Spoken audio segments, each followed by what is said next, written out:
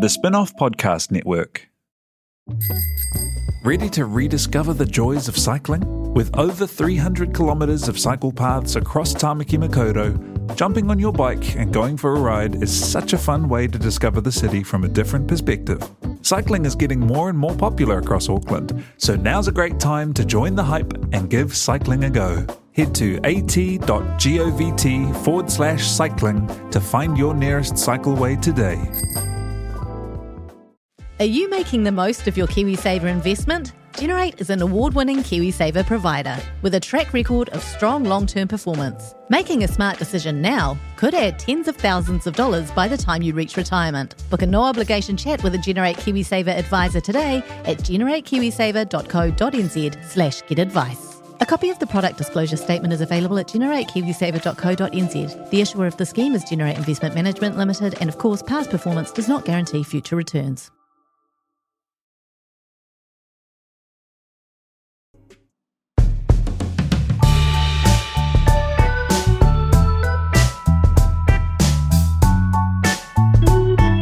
Tēnā koutou katoa, my name is Toby Manhire. This is a special one-off extra bonus episode of Gone by Lunchtime. Normal service will return next time. Christopher Finlayson, or Chris Finlayson as he is more commonly known, but Christopher Finlayson on the front of his new book, Yes Minister, which surveys his time as Attorney General and also as Minister for Spies and Minister for Arts and in the government of John Key. An insider's account of the John Key years is the second part of the title on his book, published by Allen & Unwin. He came into the studio on Wednesday, August 16, to talk about the book, to talk about his career, and to talk about, of course, Ben Thomas. Thank you to Te Aihe Butler for producing this episode, and thanks especially to members. We are only able to do podcasts like this because of the support of members. Do click through from the site and support us if you can. Kia ora, welcome, Chris Finlayson. Thank you very much. Or should it be Christopher Finlayson? That's what it says on the cover. It's a very long name, so Chris. Well, this is obviously an issue of great importance at the moment with the current leader of the National Party. He's Christopher, Chris I think. Or Christopher. I don't think he ever refers to himself as Chris. He does. He does? Yes, at one point I think he was rebranded as Chris. Oh, okay. But now it sort of seems to be lost in between. He seems more like a Christopher, but I don't know. I don't know. Well, I'm a very definitely a Chris. And does anyone call you Christopher? Sometimes people do when they're being very formal. I want to start with the big issues. The biggest issue of all. I would have thought that was an important issue. No, this one is even bigger. And it is Ben Thomas, the popular pundit and someone who podcasts on Gone by Lunchtime regularly. He speaks about you a lot, talks a lot about his time. You have given him one paragraph in your book. Oh, that's interesting because it's by no means a deliberate omission. Ben is a very, very smart guy and delightful, whimsical sense of humour. And I just had an extraordinary team. I mean, you hear all these allegations at the moment by people like Dr. Sharma about bullying and dysfunctional officers. I just had this extraordinary office where my chief of staff was Richard May, who was an absolute delight. I refer to James Christmas, who was probably the brightest person I've ever worked with, and Ben Thomas, who was delightful, who used to save my neck on a number of occasions. So it may only be one paragraph, but it's a very good paragraph, and my memories of Ben are very positive. It is an effusive paragraph, that's true. He was quite rude about Wellington. I wondered whether that was why you only kept him to one paragraph. Whereas you're a Wellingtonian born bred. Oh, I'm very rude about Wellington. I'm very rude about the Wellington City Council because I'm sick of driving down Arrow Street, for example, and seeing geysers emerge.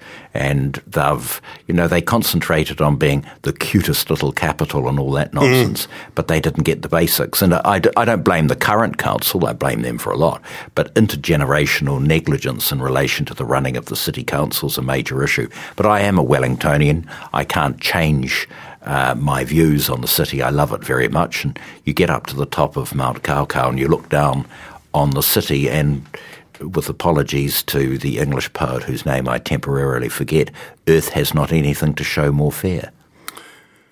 You mentioned Gaurav Sharma, and we are speaking as the Labour caucus, I think, a meeting via Zoom to discuss his future in the party. And the last week has had a few unsavoury storylines from both sides of the aisle in terms of that strange, which I think one thing that brings them together is the strange role that an MP is. It's a strange occupation. Your boss is the electorate. Your managers are someone else. You've got a strange person with the title of a whip that pulls you into line. Did it come naturally to you, being an MP? No, it is a strange position, and it is what you make it. For example, and a lot of my colleagues I know thought I was and am a geek, but I was interested in the legislative side of it. I was really interested when Lynn Pillay, who was then MP for Waitakere and chair of the Justice Committee, said to the Justice Committee one day, look, we've got this bill, the evidence bill, coming into the committee. It's very technical. I really think that we should have a subcommittee. And so Russell Fairbrother, who was a Labour List MP, Nandor Tanchos, the Green MP, Richard Worth and I formed this little subcommittee, and we really did some good work on the Evidence Act. And I was talking to a judge about it at lunchtime. I said, how is the Evidence Act going? Fabulous piece of work. So that's the sort of thing I liked. And I think no less a luminary than Geoffrey Palmer said something exactly the same. MPs are legislators. A lot of what they do is tough and technical. But too often, I think MPs are expected to be glorified social workers. Annette King would sit in a caravan in Rongotai listening to people's complaints and then contact the city council and say it's your problem. So I think there are too many MPs who get the wrong idea of what their role is and therefore they don't achieve their potential. But that's a useful, important, maybe critical function for a local electorate MP, isn't it? To be that kind of conduit from people on the ground through to the halls of power. Well, you see, I don't necessarily think so. I mean, I stood in Rongotai and got my head kicked in on a regular basis, but the only real area that I enjoyed working in was on the Chatham Islands. So I helped get a new water supply up the north, and I got a new barge for Pitt Island and stuff like that, and it was enjoyable. But I felt actually I was doing something, but simply sitting in an office listening to, in many instances, nutters complain to me about something is not something that turned me on. And I mean, there are some who they enjoy that side of it. I hated it, and I was no good at it, and I didn't want to do it. And I say in the book, I asked Jack Marshall once when he was the patron of the Victoria University Debating Society. I said, well, Sir John, did you ever do constituency work when you were MP for Karori? Of course not. They can look after themselves.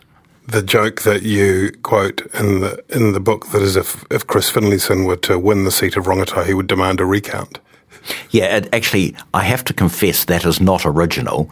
There was a fellow called William Buckley who wrote God and Man at Yale, and he stood for the mayoralty of New York once as a Conservative. So you can imagine he was expecting to get no votes. He was asked, conservatively speaking, how many votes do you expect to get? He said 1. And he was the one who maintained that if he won the New York mayoralty, the first thing he would do is demand a recount. So breach of copyright. I fully claim that, but it's a good line. and Annette King's line, which you also quote against yourself, was that every person you would meet in the constituency would increase her majority. Yes, that's true. And I think Winnie Laban said something similar. You have a distinctive deadpan, maybe sardonic style, and early on in the book you say, tongue heavily in cheek, that your main fault was doing too many things. Yeah. Can you explain what you meant by that? Well, I'd be no good being like Paula Bennett on the front page of Women's Weekly or walking down the beach with my dog or anything. I'm just not that kind of person.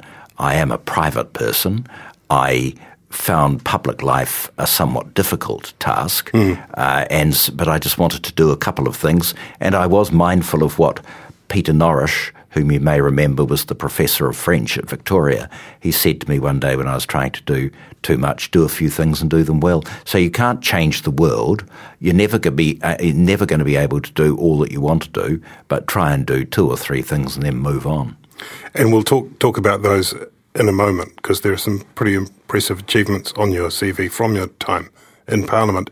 On the National Party, which you touch on there with Paula Bennett and the different personalities it attracted, you talk about the brand being destroyed in those bad years, most of which followed your departure. I'm not suggesting there was a causal relationship between those things. And then you go on to say that you feel as though it's turned a corner with the new leader. Well, we talked about briefly Sam Uffindell and what's happened there. Does that suggest that the same problems are there? I'm thinking not so much in terms of the people who are attractive because of the personality, but the kind of people that are emerging into the National Party, and we've had it recited over the weeks following this case, the Jamie Lee Rosses, etc. I'm not going to enumerate them again like Guy and Espiner did so funereally on the radio. Is there still a problem with that production line coming through? No, I think we have turned a corner, and in fairness to Mr. Uffindell, he's probably died 1 million deaths in the last week. I bet. Because his behaviour at secondary school at King's was pretty unimpressive.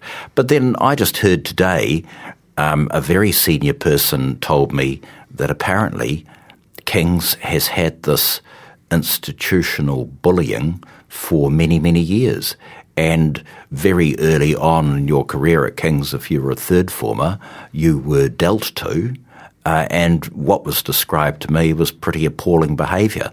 Is it limited to boys' schools? No, because yesterday someone told me about the experience of her granddaughter at Wellington Girls, and they had to move her. So there is and I could go through all the various schools, so there is a bullying problem in colleges in this country, and how you stamp it out, I do not know.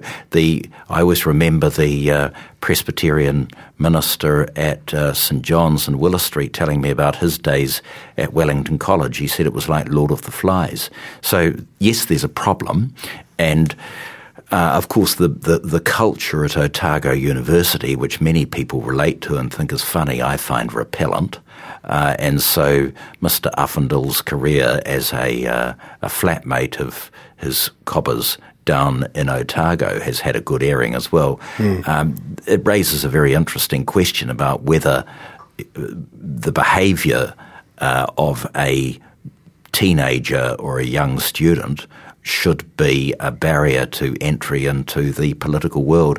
I don't actually think so. I think he's probably atoned for his errors, and I think that he's probably grown up a hell of a lot. And so there's that issue as opposed to what we hear going on in the Labour Party at the moment, and that is allegations of bullying against and by MPs. So there are two different matters, but it's a very long-winded way of saying I don't necessarily think the errors of your youth should get in the way of you playing a part in public life. You talk in the book a bit, though, about competence, which is an important principle, and you don't line that up as a polar opposite to diversity, but competence first. And I guess I wonder, leaving almost to one side Sam Uffindell's past being dredged up, when you look at that line-up for the Tauranga by-election, the shortlist that was presented, it looked like they'd come out of a 3D printer almost, I mean, surely that's not going to be,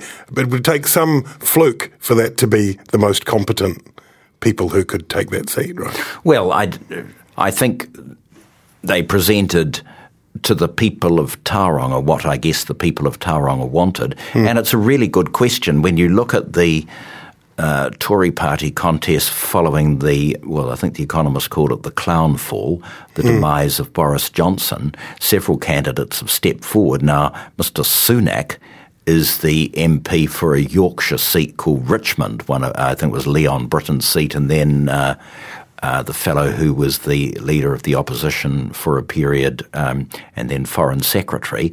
And then you've got various other candidates of Asian or African background who are standing in very staunch Tory seats that you would expect to be sort of bastions of the white middle class. Yeah. So maybe could more be done in that area? The answer is probably yes, because when I was there between 2014 and 2017, the list had ensured that we had a very diverse caucus, but so many of them were swept away given the calamity of 2020. I mean, you talk about Britain, and that was a David Cameron project, I think, a quite deliberate David Cameron project to introduce diversity into the ranks. Yes, and so they did that, and I was thinking of William Hague, because of William Hague's seat up in Richmond, and it's now Sunak's seat. But what Hague did, and I think it was head office, you'd have to, if you want to stand for Parliament, you go to head office, they would sign off that you're not crazy or bankrupt or whatever, and then you get the approval from head office and you can go out and stand for the nomination of various seats, and that's how Sunak got Richmond. We've used the list to provide diversity without basing it too much on the electorate, but as you well know, it's the party vote that matters. The party vote would bring those people into Parliament. One of the things that you talk about in your relatively few regrets is you regret not voting for Stephen Joyce ahead of Simon Bridges when the opportunity presented itself. Do you think things would have panned out differently if Stephen Joyce had been the leader over those years? Well, we wouldn't have had the Jamie Lee Ross debacle, and I think he would have brought a bit more managerial competence. Whether he would have stayed the distance as leader is another story, but after a long period in office, and Hague's a good example, John Major exited stage right, and William Hague took over, but the electorate wasn't really wanting to listen to him, and possibly they could have had a more senior person like Kenneth Baker just to settle the troops, get the show on the road again after the disastrous 1997 election. Someone like that, someone like Joyce, I think on balance would have been better for the party. Would he have been Prime Minister? Probably, given the way it all panned out, probably not, but he would have provided that maturity that I think is required.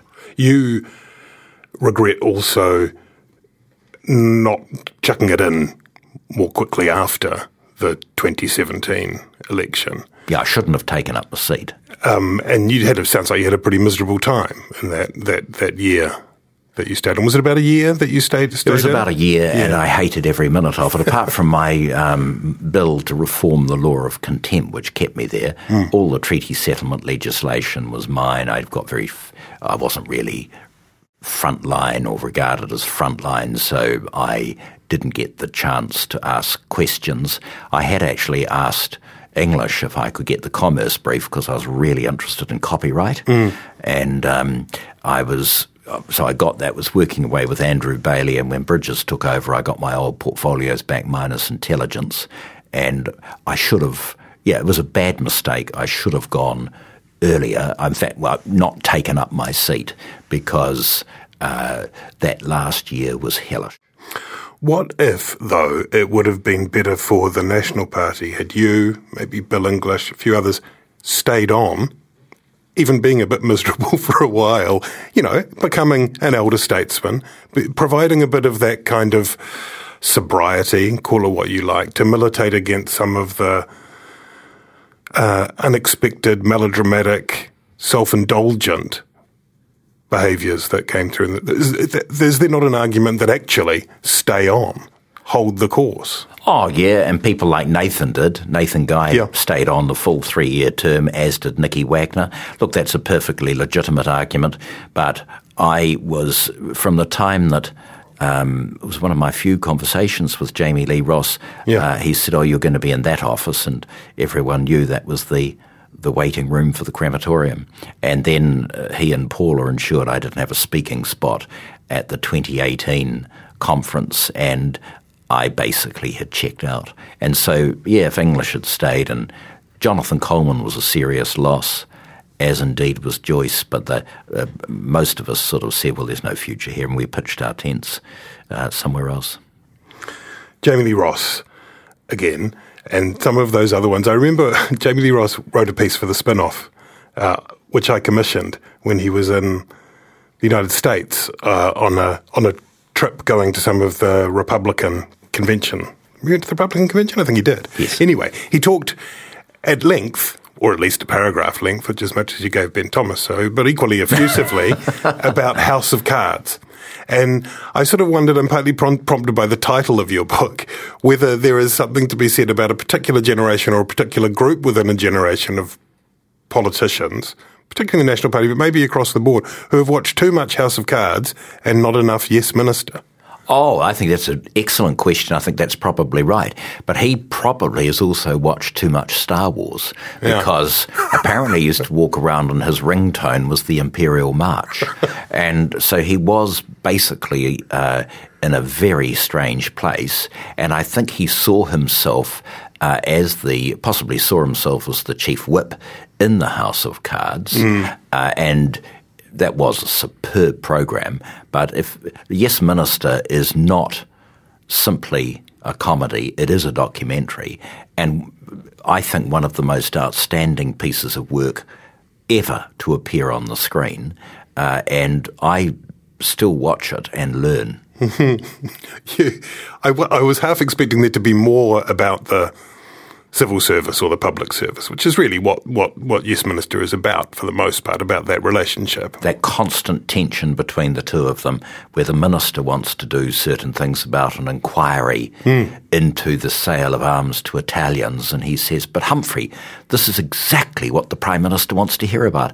I think you'll find, Minister, it's exactly what the Prime Minister doesn't want to hear about. And you just sort of, it's just truth played out the whole time. You do get into that a bit, not a lot in the book, but you do get into it a bit. I think at one point you're talking about in your role as Attorney General, which you put on the cover of the book too. It's obviously an incredibly important role in our democracy. I think the words you used to describe it is that sometimes officials would put recommendations before you, but you weren't going to approach them as if you were an automaton, if I've pronounced that correctly. Are there some ministers who just do? I mean, how does it work in New Zealand? Is there some sense in which there are ministers who just go in and rubber stamp stuff that's put before them? Well, I think it was the great Douglas Hurd who said there are three kinds of ministers. The no-hopers, and they're gone fairly quickly. And I'm not going to name names, but you can see them in all parties. And then there are those who are perfectly competent, but basically do what the civil servants want. And then there are those who have their own agenda, and the civil service bends to their will. Now, it didn't always happen with me. I had some ideas for reforms. Take, for example, I wanted to abolish all administrative tribunals like, the Copyright Tribunal and the Immigration and Protection Tribunal, and have one super administrative tribunal run by specialist judges as a division of the District Court. And I've never seen the Ministry of Justice so engaged in trying to kill a project. It wasn't their idea. Linked to the Attorney General and your overall kind of approach to politics and to writing this book is this idea of the rule of law. Sometimes I think people's eyes glaze over when they start hearing about stuff like that. It seems academic. It seems sort of arcane. Why is it not? Why is it so important to you? I think it was best answered by Alan Greenspan when asked what's the most important aspect of economic growth, in your opinion, Mr. Greenspan? The rule of law. And if you don't have the rule of law, you have what's going on in Ukraine at the moment. That's at an international level. You have all the problems that we have in the Pacific, that we're seeing in the Pacific at the moment, and I won't go into too much detail because I'm professionally involved in some of them. And then you see what's happened in the great republic, the United States. You see what's happened in the oldest democracy, the United Kingdom, because of the appalling behaviour of Mr. Johnson and others, and you realise that the rule of law is a tender flower. Another example would be in Hungary, an emerging democracy, and what Viktor Orban is doing with the judges. So if you don't have respect for the rule of law, you cannot have a liberal democracy, and you cannot really see your people achieve their potential. Is that the kind of conversation that happens in Parliament among elected members, or is that the sort of seen as a rarefied? Oh, no, they'd think I was a tosser. Yeah, okay. So you don't discuss the rule of law or I guess, abstract concepts in cabinet meetings? Oh, yeah, I can recall one discussion over a particular piece of legislation which I think John Key thought was going to receive a Section 7 report. And he said... What does that mean? It was going to be said to be in breach of the Bill of Rights in one respect. Okay. And he said, "You and Judith are to go away and sort this out. I do not want a Section 7 report. Sort it." So Key instinctively, without articulating it in sort of the abstract way that I have, understood exactly what I was talking about.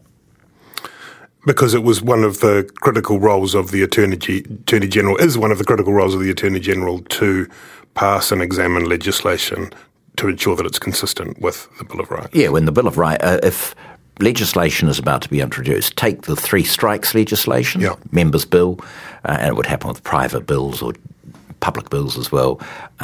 Someone in the Ministry of Justice or a part of the team would look at it, and then they would refer a draft report to me, and I would have to consider whether to sign it, amend it, or reject it. And then once taken, in that case, I reflected on it, saw that there were problems with it, signed off on it, and that report is introduced to the House. The rule of law is a concept that is also seized upon, or a version of it, by groups like Hobson's Pledge, in terms of the one law for all. Yeah, slightly, you're quite right, one law. Well, it's rule of one linked. law. It's linked, though, isn't it? I mean, in their minds, it's certainly rhetoric that's deployed. And I guess the question I would ask you is, do you think that Māori in New Zealand have consistently enjoyed the rule of law over the decades? Oh, Lord, no. And so you come across Parihaka, where habeas corpus was suspended, where people were pushed off their land, where they were imprisoned without trial, all those sorts of things. You come across Raupatu, you come across public works takings. This is not sort of hyperbole. If there was general land to be taken or Māori land to be taken under the Public Works Act for a road, the Māori land was always taken. And when the Te Ture Whenua was passed all those years ago, the Māori land law, dealing with landlocked land and so on, so much Māori land was landlocked. So were they given the same rights and privileges as Pākehā New Zealanders? It is my considered view, and I'm no wild-eyed radical, they didn't. Raising capital or taking your business to the world?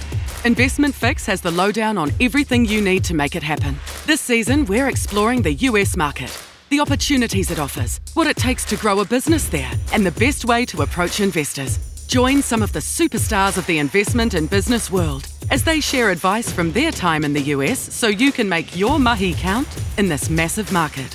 The Investment Fix podcast, brought to you by Invest New Zealand. Tune in today. You mentioned Parihaka, and one of your responsibilities as the Minister for Treaty Negotiations. A lot of work, a lot of detail, but also the other side of that was fronting up, representing the Crown, which you're not personally responsible, but you are there. You are the personification of the Crown in those moments, right. and making apologies. And for something like Parihaka, that's a big one. I mean, that must have. Tell me about just how that felt to be there and issue that apology and see the response. It was a very strange day, and what had happened was that I was just about ready to conclude the Taranaki negotiation, and Paul Swain, the former Labour MP, who was my chief negotiator, came in and said, "Oh, there's the issue of Parihaka." I said, "We've resolved that." "No, we haven't." And so I wasn't very happy about that, but we had to then devise how we were going to deal with Parihaka, and there had been previous attempts to apologise, but they had been apologies initiated by the Crown, almost imposed on Parihaka. Right. And so we needed to work through with Parihaka about what they wanted. And then there was that day when we apologised. I remember talking to Dame Sian Elias, then Chief Justice, and said, off to Parihaka, and she was very interested. I said, "Oh, do you want to come?" "Yes, please." But given that it was Justice Prendergast who made orders against various people, so she turned up, Andrew Little turned up. It was Winston Peters didn't, but then that's not surprising. It was an extraordinary day, and they were watching very, very closely as the apology was given. Is this sincere or is it pro forma? Because you're, obviously an intellectual, you're cerebral, and sometimes might seem a bit detached. Indeed, you speak disparagingly about the emotions of politics. But on a day like that, you cannot escape the emotions. You must have. Did you feel sort of a depth of emotion on that day? Oh, yes, indeed. I didn't necessarily show it, but it was an emotional day. I think the only time I ever teared up was when I was giving an apology to Taranaki iwi, and they performed a dance that hadn't been performed for 80 years or something. So it was, and also I was acutely conscious when I apologised to Tūhoe, who have been treated very badly through history, and even now it continues. Your good friend and colleague Heather Duplessis Allen was interviewing me last night and was getting stuck into me about co-governance in the Ureweras, and it was readily apparent to me that she had not a little knowledge but quite a lot of prejudice against Tūhoe, with the greatest of respect to Heather. Right, I haven't listened to that. I'll catch Good. up with it. No, I wouldn't bother. Can't speak for her. Well, let's talk about Tūhoe or Urewera a bit, maybe. I was going to ask you to address co-governance, which obviously has become a hot potato issue, for want of a better cliche. It needn't be if it's properly looked at. Well, let me try this then. Just because I think that it's become misrepresented and complicated, can be confusing. The Three Waters thing possibly is a very confused, layered application of it. If you were going to explain co-governance, could you try and explain co-governance as if to an intelligent foreigner who was visiting New Zealand, in the simple terms, what it is, where it comes from, maybe with reference to Urewera or to Whanganui that you worked on? Well, I'd start off by saying what it's not. It's not co-government. There is one sovereign in this country, but where you have Indigenous people who have a deep and abiding connection with, for example, a natural resource, then why not enter into a treaty partnership with them so that they can bring their commitment and their interest and their learning to the table for the benefit of the particular resource, be it a river that needs to be cleaned up, or a lake, or a national park. And so I see no problem with co-governance in that respect. I think it's a very good thing. It responds to the particular aspirations and expectations of the Indigenous people, and it doesn't harm the situation for the general public one little bit. And what about Three Waters? How's that turned into such a hellscape? Well, I don't think it's not my task to defend the current government, and it's for the current generation of MPs to debate over, but I just don't think people are getting out there and are explaining just what co-governance is and is not, and they're also conflating initiatives which may be undertaken with co-governance. I don't see the Maori Health Authority as co-governance. I see it as a particular initiative which may be the subject of political debate between the left and the right. And the argument of the left will be, look, when you go on a marae, you see so many people with serious dental problems. Diabetes is a serious problem. I could go through the list. If we have a Maori Health Authority that really zeroes in on some of these issues, who's ultimately going to benefit? Well, the New Zealand taxpayer, I would have thought. So that's the argument on the left. The argument on the right is, well, do we need a proliferation of authorities, or do we have one body? Is the centralising of health to be administered through one body an efficient means of dealing with these issues? So you can have that kind of debate. And I just don't think the current government gets out and articulates just what exactly it wants. And it's really no answer for Willie to say to David Seymour, who raises questions, I think, in a very mature and deliberate way, oh, he's a racist, because demonstrably he's not a racist. He's raising questions. Engage in the debate. Beat the person on the detail but argument by epithet is not particularly effective. And you returned to that a few times. You sort of asked for a principled and civil discussion. And that's, I don't think anyone would really disagree with that in theory. It's just so hard. It's so hard to achieve when it's such a hot button topic. And people get accused of dog whistling and other people get accused of it. I mean, how do you convene that debate, I suppose, is the question. Well, I think maybe you stay away from too much social media. I mean, Twitter cannot encourage sensible and decent debate in this country. And, I mean, Judith was always tweeting all around the place. It never went anywhere. There is nothing better than mastering the arguments of your opponents and engaging in the debate civilly but vigorously for the public benefit. That's what politicians need to do. How do you do it? People need to change their ways. Judith's blocked me on Twitter, so I've struggled to have a debate with her of any form in that particular medium. Hey, the UK, I'm interested just how many. I almost feel like there are more Brits that are cited in your book than New Zealanders at one point. You know, Dominic Grieve is there, Cameron and various lords. Margaret Thatcher looms large over the book. Are you an Anglophile, or is it just the inheritance of the judicial and parliamentary system? No, I really fallen out of love with the United Kingdom because I think that the Brexit debate was appalling, and that's what happens when you have people peddling lies and dealing with social media in a totally shallow kind of way. And yes, I do refer to Dominic Grieve, whom I knew as Attorney General, a very good man who was chucked out of the Tory party for taking a principled stand, as was Churchill's grandson, as was Kenneth Baker, who'd served 49 years in the House of Commons. These were good people, and a charlatan and a plagiarist treated them appallingly badly and expected loyalty from them when he gave no loyalty to anyone.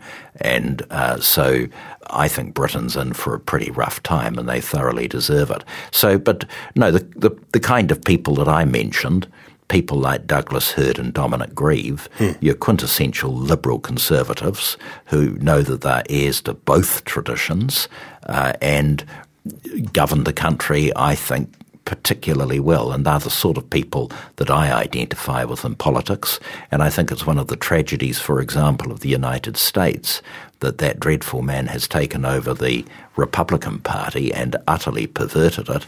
And so the old Northeastern liberal Republicans or Rockefeller Republicans are now a dying breed, and those sort of sunny Western conservatives like Reagan would be regarded as out of place. It's all about the cult of loyalty to someone who, emotionally at least, remains a 7-year-old. I mean, as someone said to me, the real problem with Donald Trump, he's got two major problems. He has no class, and to quote what was said about the Reverend Falwell by Christopher Hitchens when he died, if you gave Trump an enema, you could bury him in a matchbox. Isn't no class?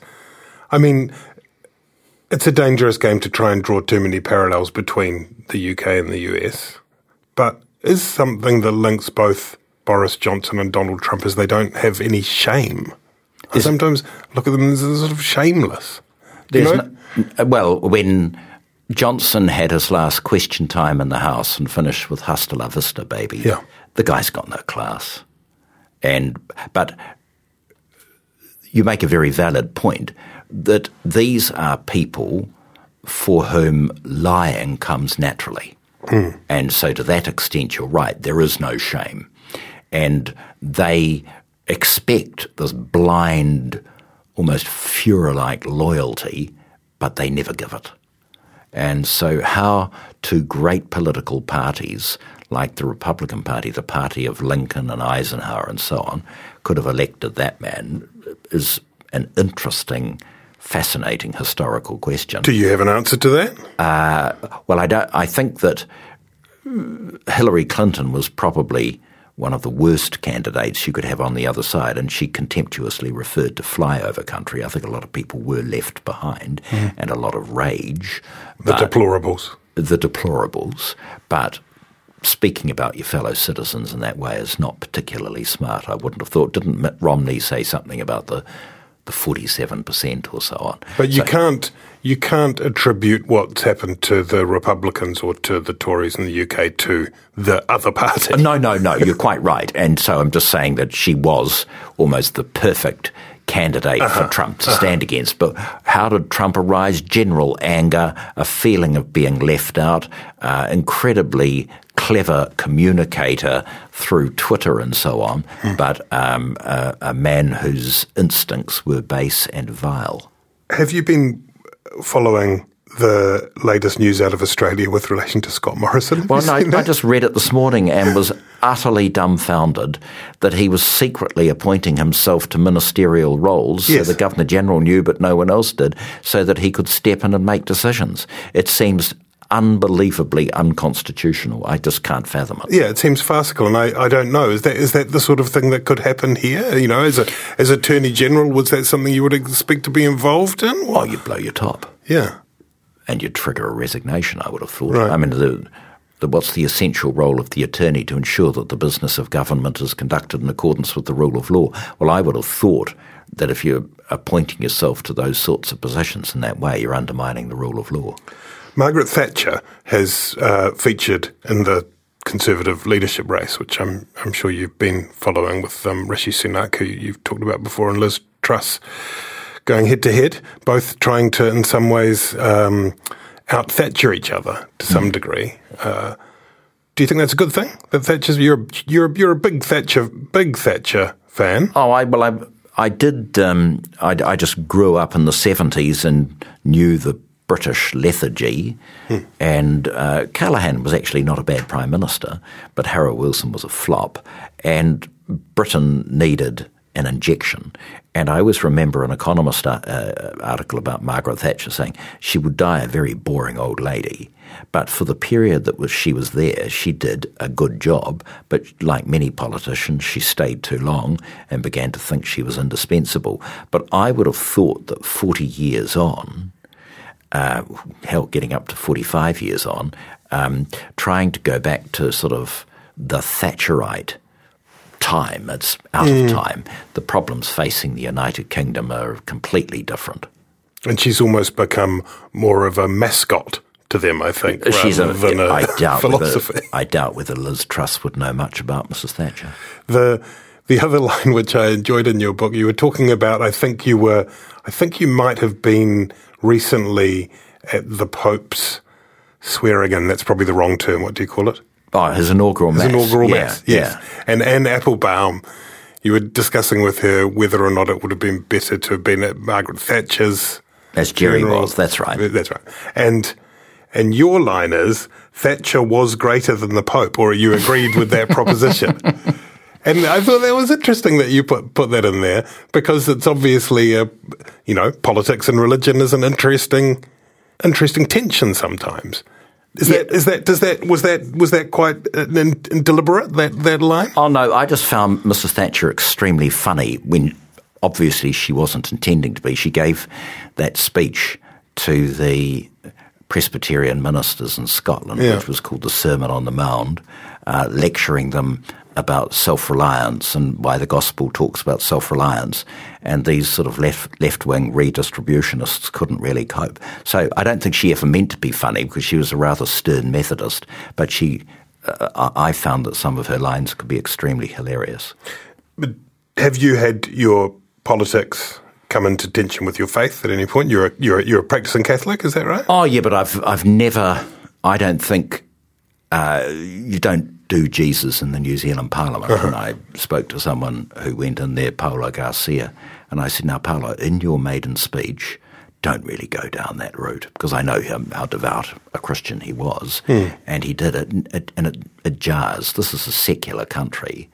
And if I was ever dealing with issues, I'd try and find a secular response rather than start talking about the good Lord. Well, in fact, I can assure you I never did. No, I don't have any recollection of you doing that. But it is an interesting question, I think, in terms of, look, I'm not a religious person, but I respect people who have those faith. And I guess one of the things I sometimes grapple with is if, for example, with Christopher Luxon holds these views about abortion, is it possible really to ring-fence that from your politics? Oh, I think that you have to. I mean, my view on abortion is that I don't know when life begins, and I don't know when life ends, because there are these blurry periods. I acknowledge that my views, which come from mainstream Catholicism, are in many respects out of place in a secular New Zealand. And so I can't go round imposing my views on people. This is where I think the United States have got it completely wrong. On the one hand, you have people who would be in favour of partial birth abortions, and then you're those who say nothing from the moment of conception. I would have thought sensible people could get together and work out some kind of compromise which would get the damn topic out of the headlines. Let's talk a little bit about John Key, just to round things off. You're glowing about John Key, and it's interesting because there are people, including many on the right, who are dismissive of John Key as being, centrist, overly pragmatic, incrementalist. What's your response to those who, I guess, for want of a better word, diss John Key on the basis of his lack of kind of ideological purity or ambition? Yeah, well, no one would ever accuse me of writing hagiographies, and so my assessment of him, I can assure you, is pretty sober, and I wouldn't praise unless I believed it, but I've just saw too many examples of where the guy was compassionate the day of the second Pike River explosion, unbelievably committed to a particular cause. And so take, for example, the night Richard Taylor phoned me and said, Peter's got a problem with the unions and so on. Do you think the Prime Minister could see him in the next sort of couple of weeks? And Key said, I could tell him to come down now. And we sorted it out. And John went and negotiated with the Warner's people and so on, and that basically saved the film industry. So really committed to doing things well, but very high standards. And so the idea that he was a bit centrist, well, actually, I don't think centrism's such a bad thing. He wasn't actually. He was slightly to the right of centre, but you're quintessential liberal conservative, and we need those sorts of people in politics. I've got a lot to be grateful to Don Brash for. He was very kind to me personally, but we would have been a one-term government with him. And I know Jim Bolger tells me about his time with Ruth Richardson as Minister of Finance. It comes back to what someone once advised Mrs. Thatcher. Politics is not about the rigid application of dogma, but the management of prejudice and the reconciliation of interests. And that's where I thought Key was so good. There have been a bunch of books come out lately, which is wonderful, I think. A lot of political books. Have you been reading them? Yes, and I think my publishers have been very good in getting some stuff out there. The book by Gareth on Jeanette, and there is, of course, Andrea's book, Blue Blood, and she interviewed me and she said, do you want to be off the record? And I said, I'm more of an on-the-record sort of a chap. And so that will be of interest to people for a short time. Do you think her thesis was right in that? I mean, insofar as there was a thesis, I'm thinking of the argument that National needs to know what it stands for better, and that as long as it's only trying to be around to knock the other guy out, that it Well, a lot of people say that. Rudder. That's about what conservatism is. Is it? It's about, what is it? The best conservative government is you filch Whig policies, but you administer them in a conservative kind of way. There is an element to that, and sometimes when you're talking about freedom and so, it can get all a bit fuzzy and vague and pompous, and so there's certainly that element. But I think that her thesis was right. Between 2017 and 2020, the National Party stood for one thing, and that is talking about itself.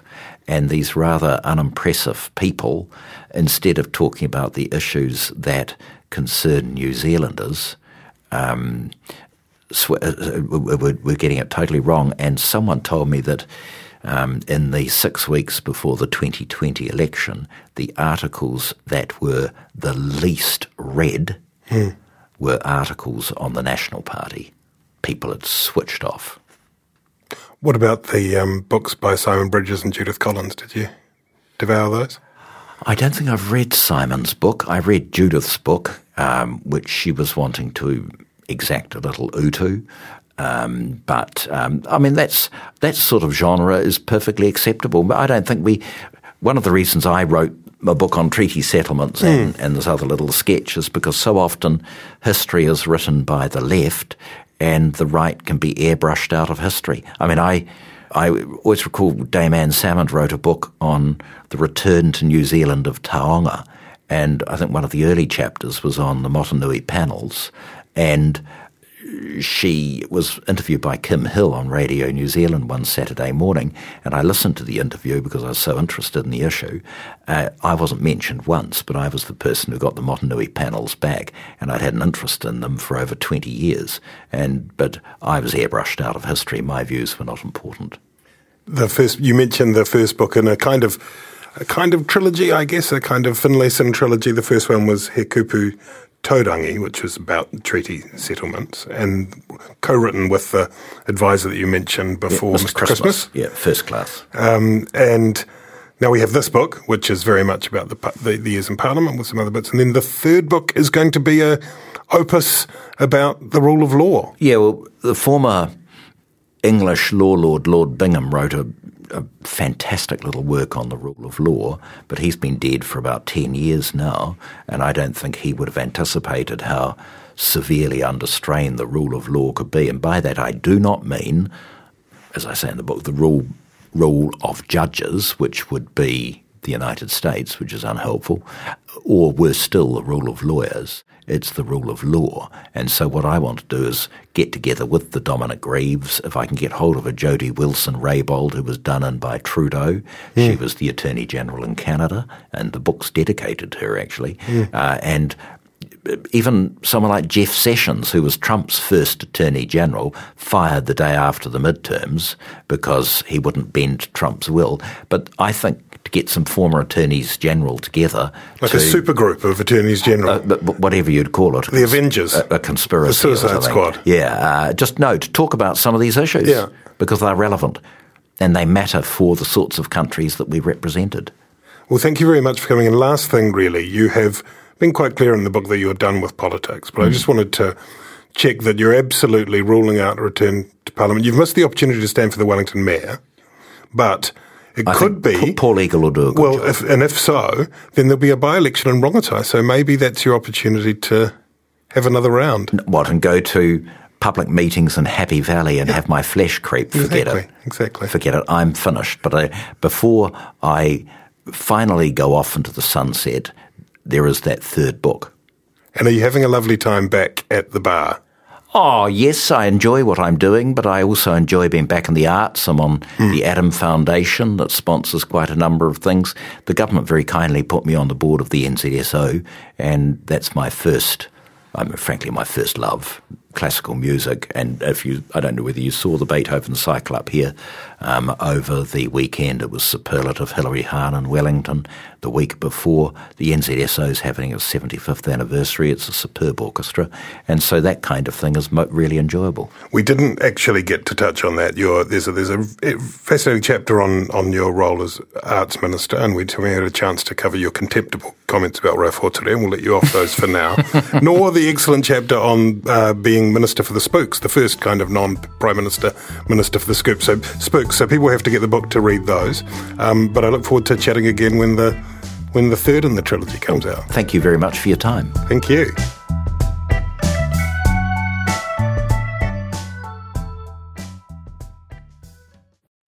Kia ora e te iwi, Te Aihe Butler here, podcast manager at The Spinoff.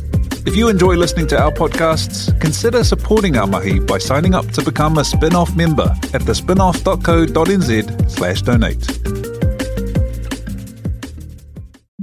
The Spinoff Podcast Network.